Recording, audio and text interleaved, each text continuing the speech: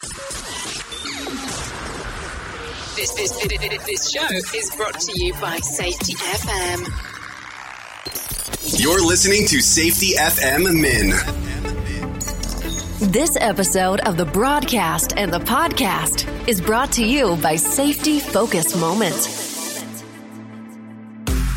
They're consultants that want to help you get the safety culture you've been looking for. For more information, go to safetyfocusmoment.com. Well, hello and welcome to this episode of Safety FM Mini. Yeah, let's go ahead and get this started. I know, a little bit different intro than what we normally do, but these things happen as we are talking.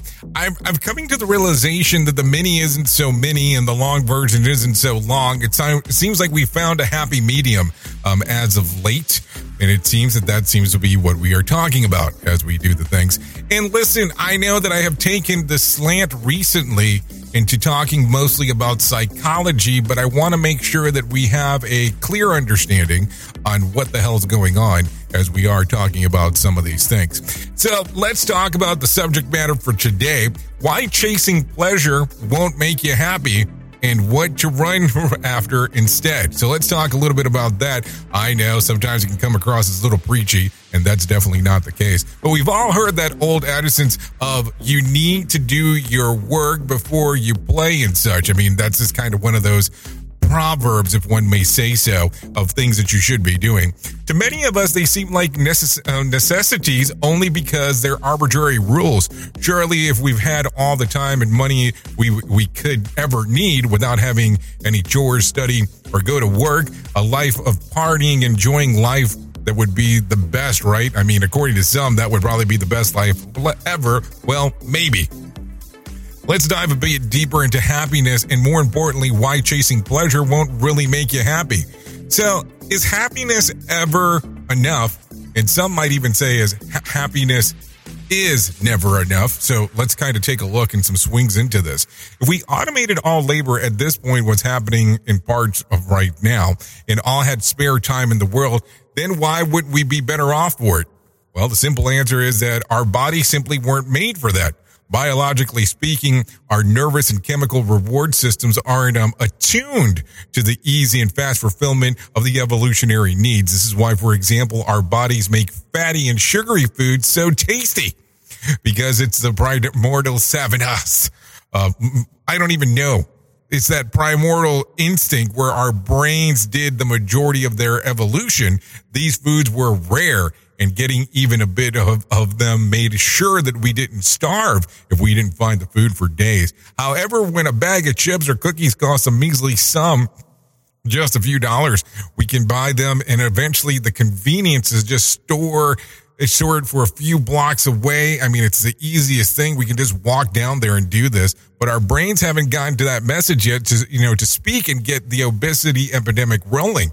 Let's think about this real quick. The same thing can be applied to happiness. Even if you if you had all the money in the world, lounging around all day, doing nothing but fulfilling your desires isn't good for the mental health. Well, at least that's what I've read. There may be an anecdotal or unscientific example, but depressed, divorced, and unfulfilled millionaires or celebrities are unfortunately an expected, I guess, crew of people. Yet still, it's sad proof that these things won't make you happy if you had all the time in the world. And I mean, I think that might be a little shallow-minded by my part in regards of, I mean, these celebrities and actors are still doing a level of work, but it's just a kind of in a different virtue.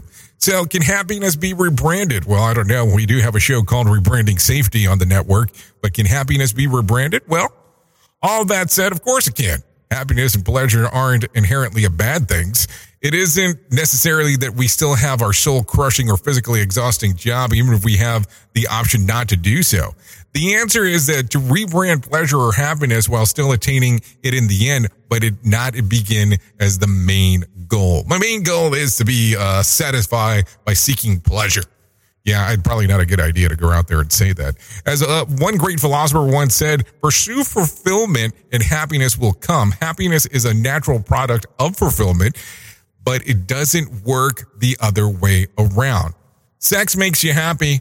working over complex issues of a relationship and learning to compromise, not so much, but it guarantees a fulfilling and stable environment that provides the former. Creating music can bring you happiness, but if you want it to be truly worthwhile song, you have to go through the hours of practice, possibly disagreements with your bandmates, and paying for the equipment. You get the gist of what I'm trying to say here. I mean, I guess I could break this down into a radio show if we wanted to go into that level. But if you adopt the simple mindset that they don't miss out on happiness, no one is saying we need to live in a cave and like a hermit or anything like that, or like the Stoics did might suggest. But they can change their priorities a little bit. At the end of the day, if you still don't believe that this is to be the best way to move forward, there is a simple thought experiment to illustrate the whole debate. If every day of your life was the most pleasurable and blissful one without any hardship, when would the next super amazing day just be normal and mundane? You can answer this for yourself. There's a movie that I used to watch all the time that was called Vanilla Sky. And a guy said something inside of there that says, you can't have the sweet without the sour. That's the thought I would love to leave you with today. Can you have the sweet without the sour? There you go. Anyways, I've been your safety manager and host, Jay Allen. I hope you enjoyed this episode of Safety FM Mini. I'll catch you on the next round. The views and opinions expressed on this podcast are those of the host and its guest and do not necessarily reflect the official policy or position of the company. Examples of analysis discussed within this podcast are only examples. They should not be utilized in the real world as the only solution available, as they are based only on very limited and dated open source information. Assumptions made within this analysis are not reflective of the position of the company. No part of this podcast may be reproduced, stored in a retrieval system, or transmitted in any form or by any means, mechanical, electronic, recording, or otherwise, without prior written permission of the creator of the podcast, Jay Allen.